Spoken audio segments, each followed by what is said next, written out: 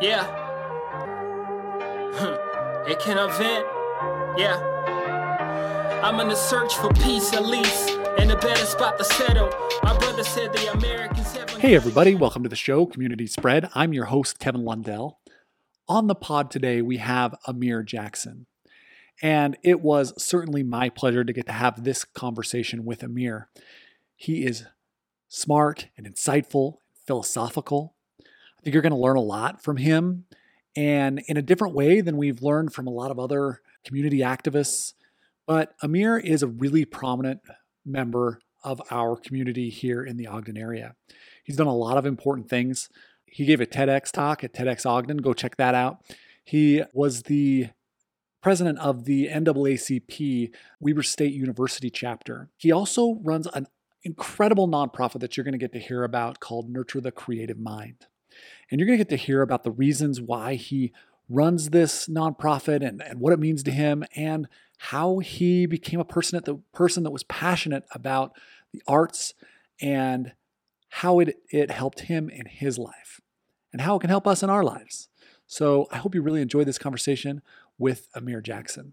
And this brings us to the point in the podcast where I tell you a little bit about what I've been thinking about or what I've been learning about. I've been spending a lot of time reflecting on some of the conversations that we've had here on Community Spread. There's been so many really important ones. We've covered topics of race, homelessness, LGBTQ issues. We've talked about police violence with a number of different people. And I have really been reflecting on that conversation I had with Ruby Mercado. And her brother was shot and killed by police here in Ogden. And I just this week listened to a podcast called The Breakdown, and you guys should go over and check it out.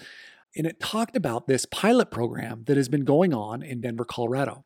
And they ran a 6-month pilot program where all of the 911 calls, well, a certain number of 911 calls were redirected to a special team known as STAR.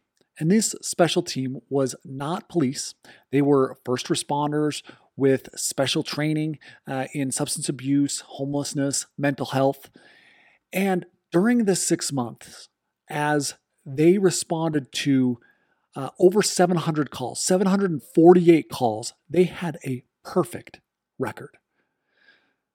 That means during all of these 748 calls, many of which were for people who were having thoughts of suicide, people who just needed well checks on a loved one, reports of a strange person in the area. We all know those reports can be very racially profiled. People just think someone is not supposed to be in the area, and that can be definitely a racially charged situation. We've had other like public intoxication. During all of these calls, not a single person was arrested. The police were never called. There were no tickets given. No one got a criminal record. No one went to jail. And most importantly, no one died. Even in those 48 calls of people experiencing suicidality, we know in those situations, sometimes people show up, the police show up, and the police end up killing a person in that situation. This is really important. I remember in that conversation with Ruby, we talked a lot about there's got to be a better way. We have got to start thinking outside the box and figure out ways in which we can police our community in a safer manner. And it turns out in this case, it means not involving the police in a certain percentage of your calls. Now, they had very specific guidelines about which calls went to who and where, and that's really smart. And this is something that we should be starting and we should be looking at as we start to see more and more data come in that these programs work. We can then start to apply them in our city. Why can't Ogden be in the forefront of policing? We got a new police chief here in Ogden, and why can't he be forward thinking? Why can't our city council start to get behind some of these really important ideas that we're seeing work in other areas? Eugene, Oregon has been running a program like this for a generation. They take nearly 20% of the calls there. And what they didn't know is if this would work on a big, large scale in a bigger city, but we're starting to see some evidence of that in Denver. So thinking outside of the box, helping our community be safe. We cannot thrive in a community if we don't feel safe, and that includes being safe from the police. For a lot of our people in our community, people of color in our community here in Ogden, they do not feel comfortable calling the police. What if somebody else was able to respond to those calls in a way that would be really important? I think Ogden can be forward thinking on this. If we're a safe, thriving community, we can have more space for programs like Amir's. And we can be a thriving community that comes together and grows stronger together. And that's what I want to see. That's what I'm learning. And that's what I've learned from many of these conversations here on Community Spread. So, with those thoughts, our conversation with Amir Jackson. Look how far we don't came, we made it to the slave surprise. Though the prophecy says we all been to a bride. Spread the word, let it be known the heavens set us arrive. Right here, live. Hey everybody, we've got Amir Jackson on the pod today. Amir, how's it going? Good, it's good to be here. Awesome. Thanks so much for coming on the podcast.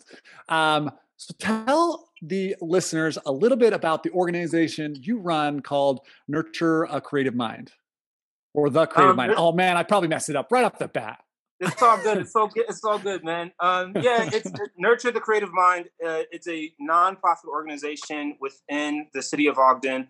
We've been around for about 14 years. In that time period, we've worked with more than 20,000 young people within the city and throughout the state. And our focus is to empower young people, help them develop some type of self-value, self-worth, through the exploration of creativity and artistic expression. So what that means is a lot of different things. We have classes that are painting classes, creative writing classes. We have a recording studio. If a lot of people are familiar with the Street Piano Project, our organization manages that. We manage events. Oh yeah. So like we do quite a bit. And we try to make sure that we are focused on tangible outcomes and marketable skills. So that's a little bit about Nurture the Creative Mind. Man, incredible. 14 years you've been at that. Is that your full-time gig, or is that passion project on the side? Tell what. So it is it is now my full-time gig. It didn't become so until about 5 years ago. For the first 9 years, well, the breakdown really is for the first 3-4 years, I funded it out of my own pocket, completely. And then I established it as a 501c3, was able to get some donations and support through, having a nonprofit organization, an established nonprofit. And then it took another, 4 or 5 years for us to build up our organization and our connections in the community enough to sustain a salary. So I've been a full-time focused director of Nurture the Creative Mind for about 5 years. Man, that's awesome. So, I mean, how did you maintain that over those 5 years? I mean, 14 years is a long time, but those 5 years pouring your own money into it. And what were the things that made you want to keep going? And I mean, it sounds like you've impacted tons and tons of kids through this process. What were the things that made you want to keep going? That's a great question. I think that, for me, there's a difference between doing something and being something. And I found my purpose in life.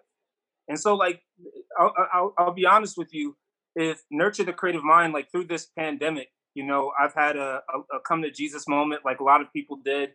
I didn't necessarily know what was going to happen. So far as the funding is concerned, when it came to Nurture the Creative Mind, I didn't know if we were going to exist through or even past, 2020. I had a moment of realization, it didn't matter at all, because if I didn't have a dollar in my pocket and I had to work at Home Depot, I would still be doing what I'm doing, just on a smaller scale. And so there's a realization that it was a purpose, so I don't really clock in or clock out, right? This is just who I am. It's just like being a father. I don't clock in and clock out of being a father, and you don't have to pay me to do it. And so it's the same with the organization. This is my baby. And so, it's my purpose, it's my baby.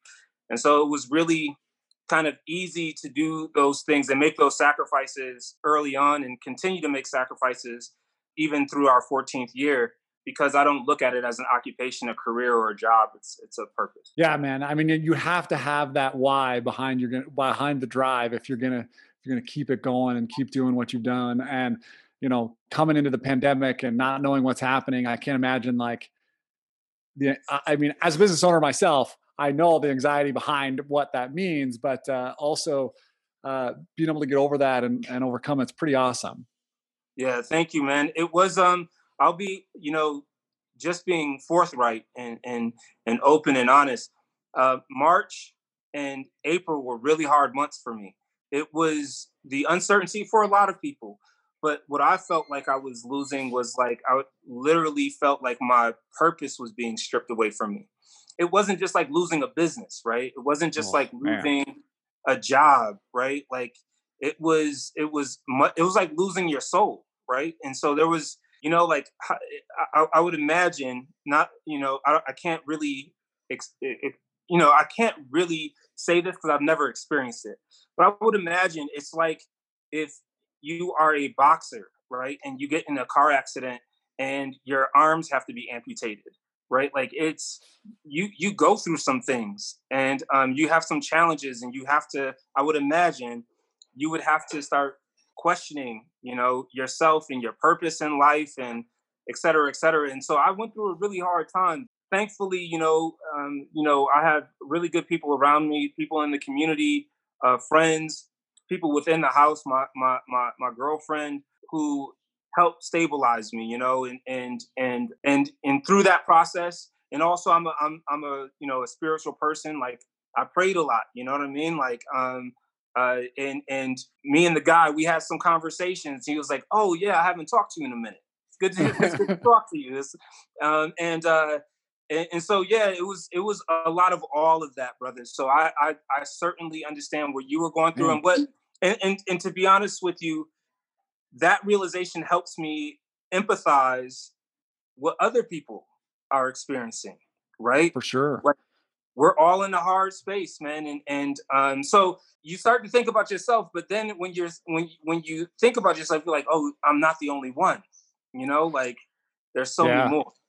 Yeah, we had on the podcast a guy by the name of Jake Haywood, and he was a musical theater major, super, using his voice was everything. And when you said losing a part of your soul, he got COVID and spent 5 days in the hospital, and really, didn't during those times had no idea about his lungs and his capacity to sing later. And Sure. But I think that like you went through the same thing, and that's what really brought to my mind. And there's a lot of people going through that stuff right now. Tell me, Amir, what is it?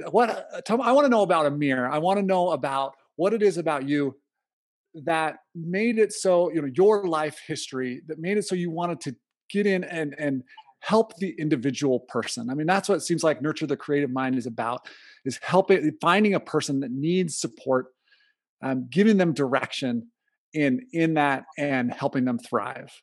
So there's got to be something behind. I want to know about the man behind the awesome organization. Thank you for acknowledging that our organization and, myself as like that we value the individual. There's a training manual that we have that's kind of like an onboarding for anybody that wants to volunteer. One of the tenets in that everybody has to understand is the value of the one student.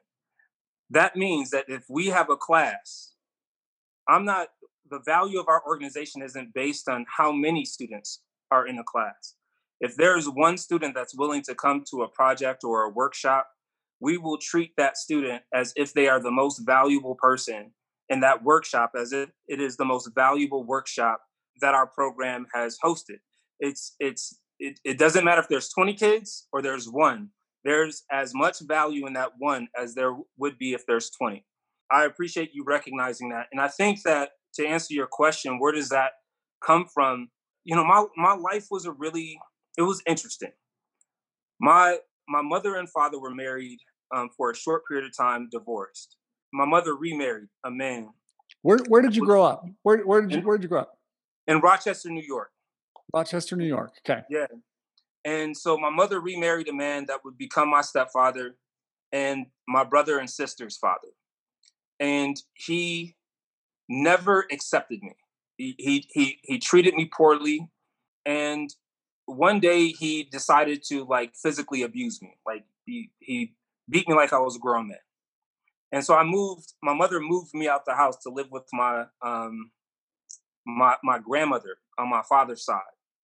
And it was during that time that I started to like write. I started to write what would other people would call poetry, but I was just writing down like thoughts and feelings. And how old were you at this point? I was like 12 years old. Yeah, about 12 years old. And wow. My aunt was living with my grandmother at the time as well. And she saw one of these, this writing on a piece of paper. And she was like, where is this coming from? And I was just being cool about it, right? Because, I'm not trying to really talk about my feelings and whatever, that stuff. So I was being cool about it. And she was like, she didn't press me on it. She just told me to continue writing. And the more I wrote, the more positive interactions I had, the more positive feedback I got, the more positive reinforcement I received from her. And that was a real turning point in my life. Like, it was a really dark moment for me. I was going through a lot. I felt as if my mother, to some degree, and my mother and I have a great relationship, and I understand things now as an adult that I didn't understand now, or I didn't understand then. But at the time, I felt like I was being given up, right? And that I was being not discarded, but someone was being chosen over me, right? That's the way I felt. My aunt stepped in, and what she did is the very thing that I think is so very important. Like, she saw me. She like saw my value, and she expressed that. Amir, this is good. Keep writing. And because she said something to me that was just that simple, Amir, this is good. Keep writing. I wrote and wrote and wrote and wrote, just trying to tap into that vein of fresh air, right? Like, and so I did that over and over and over again. And then when I got old enough to reciprocate that and be that person for other people, or be that person for other young people, it wasn't really as much of a decision as it was a calling. Like, I just felt like this is what I was supposed to do. And so I did it, and I've continued to do it. That's really just the basic story. At what point did you move to Utah? How did you end up in Utah? Was that the move with your aunt? No. So the Utah move came about because of the military. So I was in the Air Force. And so, that was my station. That was my first duty station, was Hill Air Force Base. And I served, my time in the military. And then after the military, I was looking for places to go to school. And I decided to stay here and go to school up at Weber State. Weber State. Great. That's right. Awesome. Well, I want to go back to your aunt for a minute, because I feel like we have to acknowledge her in our community right now, because there's so much good happening from you and disseminating that went back to her. Tell me about her and about what it felt like as she started acknowledging your work at that time. At that time, I don't think I really understood what was happening and how powerful it was. Yeah, I didn't understand how monumental it was at that time when I was young. That being said, I can tell you that without knowing how, like, the impact that it would have, or that it was even having, my aunt was and is one of my favorite people in this world. You know how easy it is to tell somebody that's good? You know how easy it is to encourage someone? You know how easy it is to say, like, the simplest thing, man, and I'm telling you that I have a personal testimony that something very small as someone acknowledging me, right? Like seeing me through the darkness changed my life. And I think that's, for me, that's my aunt's impact and legacy. It wasn't profound. Like, what I mean by it wasn't profound, it had a profound impact, but she didn't do anything monumental necessarily, right? She just was kind, and she recognized that I needed some love, you know, and she gave it to me in very small and simple ways that impacted me for the rest of my life. So that's really the story. We don't have to do grand things, you know. We can do small things that have a tremendous and great impact within your community, within your neighborhood, and even on a very micro level to one person, right? Like, you impact one person, that person might go on to become like a senator, right? With a different perspective in life, or a judge with a different perspective in life. And so, yeah, it's really, that's really the takeaway from me, is that my aunt she's one of my favorite people. I love her dearly, and I'm grateful for the things that she did for me. But really, it's just as simple as saying something positive to someone that could be the difference between them taking a left turn and a right turn. I remember having an experience where I started to realize that there are people in the world that haven't had that. You know, I grew up in a nurturing environment my whole entire life, but there are people out there that haven't had someone say, "That's really good."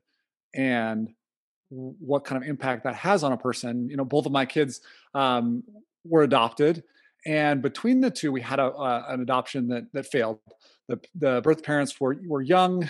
The expectant parents were young, high school students at Ben Lomond, and we were getting to know them, and they had chosen us to be their child's parents. And as we got to know them, I just found out that they just didn't have anybody in their life, and they had no direction, and they had no person telling them what you're doing is great and keep going. And and the young man was someone really, he worked out with me in my garage gym a few times. We played Thanksgiving football. And he was so much like me in that he would, he had this drive, you could see it, this untapped drive, and he wanted to excel, but he had no one around him to help him. And I realized the only difference between myself and him was my privilege.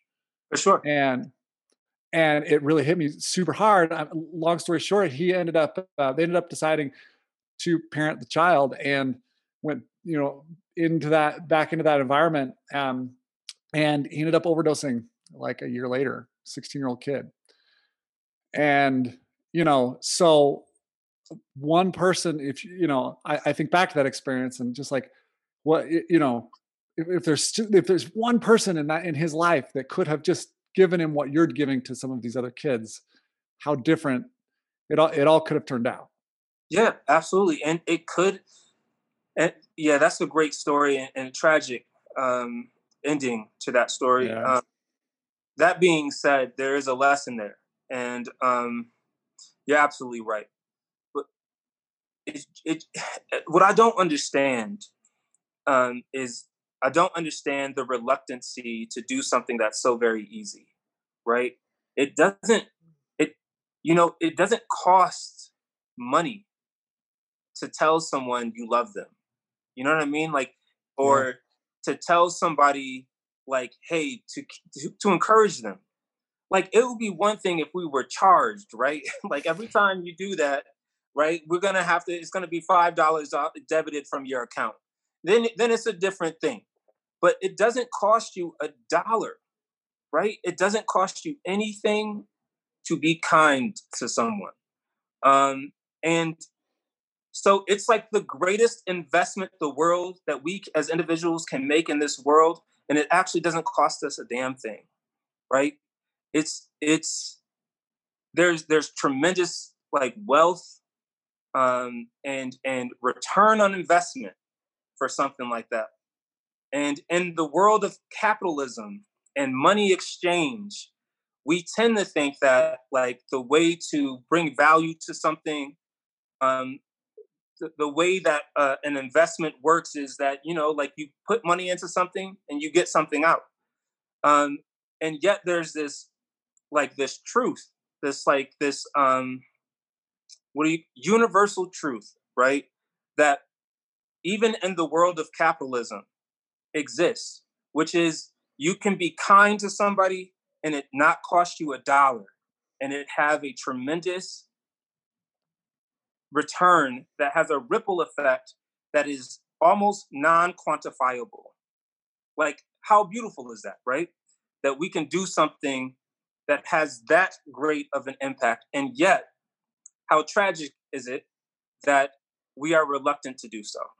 So one of the things I want to hear is can you think of any really awesome success stories that have come from Nurture the Creative Mind that can give our listeners a feel for what kind of impact it can have? Yeah, there's a few, right? There's like we work with a good amount of kids and we do a lot, right? We have a lot of touch points. So and it's certainly like fuel for the tank on a daily, weekly basis in Nurture the Creative Mind, which is a beautiful thing. But when I think about like an example, there was a group of young ladies that I had the privilege of working with that they were in a treatment center, and they had experienced all types of abuses, physical abuse, drug abuse, sexual abuse, et cetera, et cetera. And I worked with them for about 6 months, and it was like once a week for 6 months, and it was just expression through written word, right? Writing poetry or writing a short story, or however you can like filter your emotions through the written word. And to see those young ladies, their progress, go from feeling as if they were worthless, right? And that's what abuse does, like, to people. Like, it makes them question, like, why me? Why did this person abuse me? I must have been chosen because I'm not worthy of love, right? It makes you question your own self-value and your own self-worth. And so, like, we actually put together a book of these young ladies, of their poems. And if you see their writing in the beginning, right, where they really are, and I allowed them to be honest and authentic, where they are, you know, like, what do you call that? They're beating themselves down, you know? They're expressing their lack of value. In their own writing? In their own writing. Yeah. And then to see them progress, like their writings progress, where they start to write things that are empowering and write things about themselves in a positive light. And then, you know, see those young ladies become adults who are completely different than the young ladies that I met when they were kids. And I have to say this just because it seems like a opportune moment to fit this in. I believe firmly, I have no like peer-reviewed data, right, to prove this, but I believe firmly that belief in oneself will determine all success in that person's life. It is the key factor. If you look at somebody like LeBron James, at some point he believed he could be the person he is today, right? If you look at people, Barack Obama, at some point he believed in himself. Now, Barack Obama is an amazing individual, one of my favorite people of all time, right? Like in history, even though he's still alive today. That being said, I firmly believe that there are Barack Obamas out there that are on drugs, that are, doing things that are not living a positive life, that are homeless. But at some point, there are things that Barack Obama had that those people didn't. Just like there are things that young man, that were absent in that young man's life, right? That you're talking about, that helped determine to a degree his outcome. And that's why my aunt to me is so very special, is because I truly believe that who I am today, like in a large part, like I had to do the work, but if she hadn't stepped in, I have no idea who I would have become and what would my story be, right? So I believe that that's why it's really important to me, the work that I do with these young people. If I can get them to believe in themselves, right? Not tell them that they're good at something, not tell them that they're worthy of love, but if I can get them to truly believe in themselves, if I can plant a seed of belief, right? I believe I give them a fighting chance to be successful in whatever they do in life. It's not about art. It's not about painting or recording. Whatever they decide to do in life, if I can plant a seed of belief, I believe I give them a fighting chance to be able to do that and accomplish it. And it sounds like what you're trying to accomplish is to get in there and touch the individual, help them grow with that self-confidence. And by helping the individual, they can then go and create more and a better community and a better society. So really you're impacting society by impacting and helping the individual. I don't lead with that, right? Because that's like heavy and it doesn't sound as cool. You know what I mean? Like that's not as sexy as like we do art and we have fun and we have a recording studio. But yeah, certainly whether we recognize it or not, we are all either making the world a better place or a worse place to exist and live in by our actions.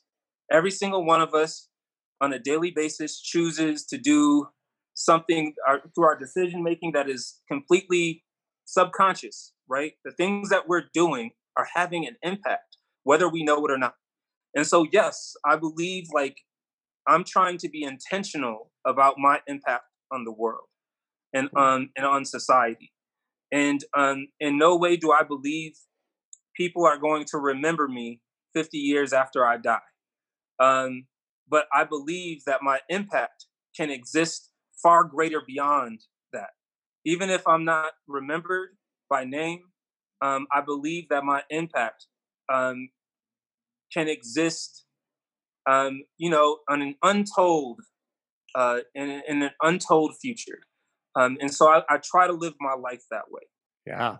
And if you follow Amir on social media, you know that he's just an incredibly positive guy and is always trying to find something to to lift us.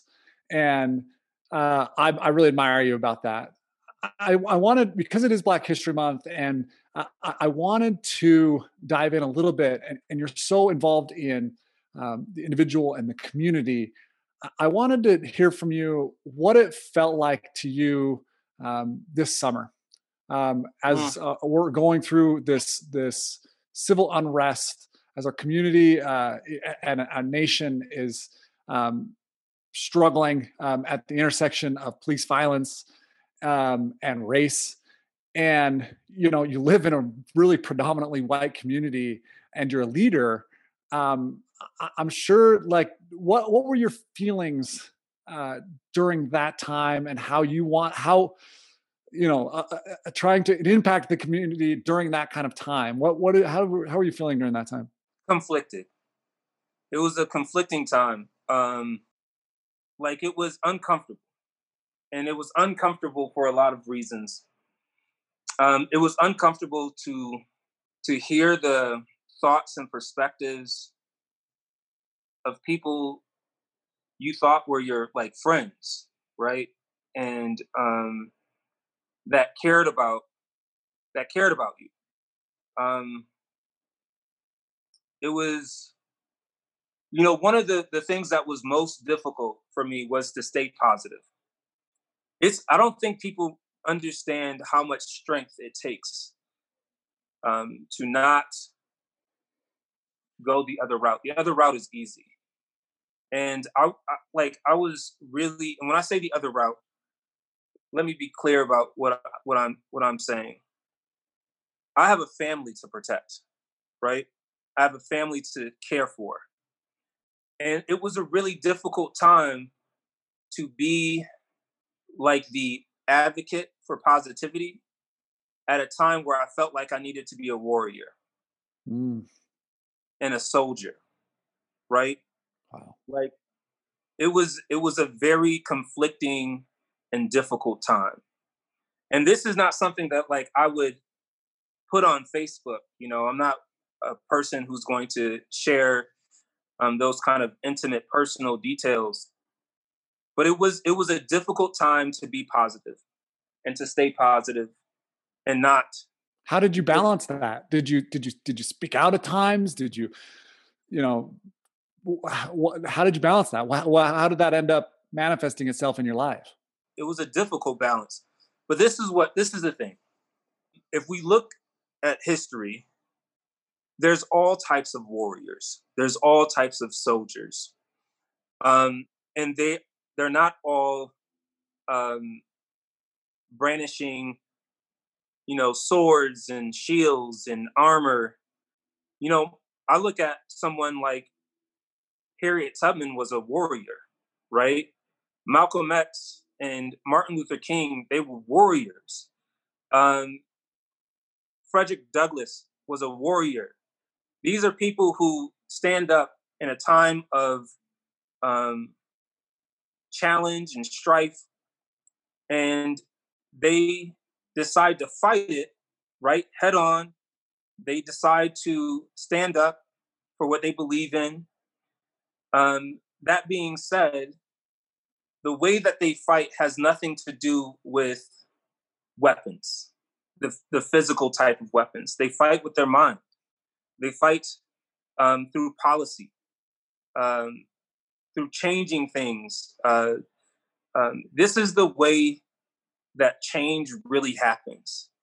Is I think that people really discount the power of words. Whether it's written or spoken, wars are a byproduct of words. It's rarely, like, if we think about, and not to get too intellectually and philosophically entrenched in this. I love it. Keep going. But if we look at history, wars have been fought over religion, right? Many wars have been fought over religion. Based on what? The words that are written in a book. Who, like, is Jesus Christ? Is Allah the God? The words are what are determining. They're fighting over the words, like, and the understanding of these words, right? But so words actually are the most powerful weapon we have. Our brain, our intellect, our ability to communicate. This is the thing that is either going to bring destruction or is going to bring peace to our world. It's words. So for me, what I decided to do was work on that level. If I'm going to be a warrior, if I'm going to be a soldier,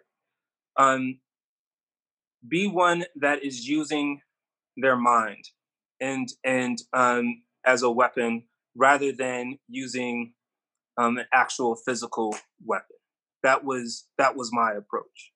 I saw that a lot on social media at the time. I remember seeing some of your, lengthy posts and I was just like, all I can do is push the share button and say nothing because it was said, you know? So I appreciate your words during that time. And also, I don't know, Amir, like the level of calmness. I mean, even as you're talking here now, there's like a level of calmness. And that's not to say that there's not a place for, you know, being on the bullhorn. We've had Malik on the podcast too, and Malik's on the bullhorn and he's saying, fuck the police. And like, it's not that there's not a place for that, but there's also a place for Amir to have sort of this calm dialogue and thoughtful interaction that I really appreciated. Yeah, I appreciate you bringing Malik up. I have a tremendous amount of respect for Malik. We don't approach things the same, and I'm happy for that. I'm a believer and a fan of diversity, right? Yeah. I cannot reach or communicate effectively to everyone. Everyone doesn't speak the language that I speak, and everyone doesn't understand, my communication and agree with it, and so therefore we need other people. We have to have this idea that we can't have diversity in approach is one of the things that I think is a problem. Like, you don't have to be just like me for you and I to be effective for the cause, right? Malik is somebody, like, I'll be completely honest. I've supported Malik. I've messaged him privately. I've gone to rallies that Malik has been a part of. That being said, I also run a nonprofit organization, right, for kids in this community. And so there is a certain type of understanding that I have to, like our organization can't be associated with some of his rhetoric, right? But that doesn't mean I don't support him. Right. It doesn't mean that I'm not supportive of the things that he's doing, and not just Malik. There's other people in the community that I support. And there was a really cool movie that came out recently that really helped validate me in a lot of ways, my thought process. And it was about Malcolm X, Sam Cooke, Muhammad Ali, and Jim Brown. I've seen that one. I haven't seen it yet. It's on my list. Yo, it's dope. Now, the reason why I thought this movie was dope was because they didn't all have the same perspective about how to approach the civil rights movement. They didn't agree with each other in certain areas and at certain times. Yeah. And they argued and had debates, but they still had a brotherhood. You get what I'm saying? Like, totally. I think that is something that is missing from our society today. It seemingly is missing. That it's either you are 100% with me or you're 100% my enemy. I don't understand that. I don't quite get that mentality, because to be completely straight up and honest with you, there are days that I wake up and I don't agree with myself. You know what I mean? Like, oh yeah, totally. Honestly, the thing that I did yesterday, that I was very adamant about and I was strong-willed about. I go to bed, wake up, and I'm like, man, that was a silly decision. I shouldn't have done that. So I don't know where these perfect people are. I don't know where they are with everything they've ever done, they still agree with. I just don't. Yes, that movie is a great movie. It illustrates the need for us to have dialogue, for us to have differences, discuss those differences, debate those differences, but still love one another when we are fighting on the same team. Absolutely.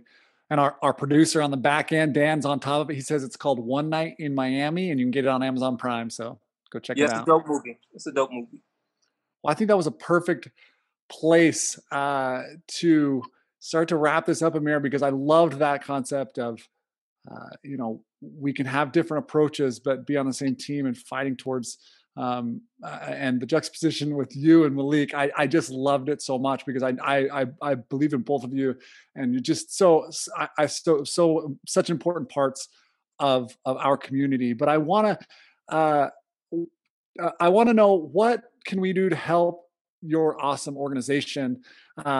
What can we do to further your work and your cause? We have a Facebook page, and we also have an Instagram, Nurture the Creative Mind. Follow us. If you have a young person who is interested in anything under the umbrella of creativity, our organization, one of the beautiful things about our organization is that it doesn't cost $1, period. Any of the programs that we offer, any of the projects, workshops are offered 100% without cost and fee-free. Wow. And so, like, anybody who wants to be involved can be involved. So yeah, that's a way to support. We also, we have the Ogden Arts Festival is a fundraiser, so support the Ogden Arts Festival. What ages? What ages are the kids you're looking for? 14 to 18, 19 awesome. Is the age group. Oh man, so a group of young people, a group of kids that they need what you're offering so much at that time. 14 to 18. I think about my time during that time and how much they needed help. Amir didn't say this, but donate, because I'm sure they do it at that they run all these classes at no charge.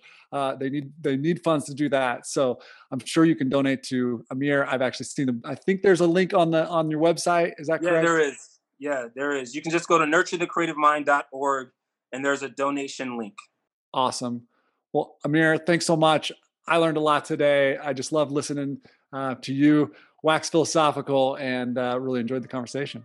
Hey, thank you very much. I appreciated it. I love the work that you're doing, so keep doing it. And that's it for the pod today.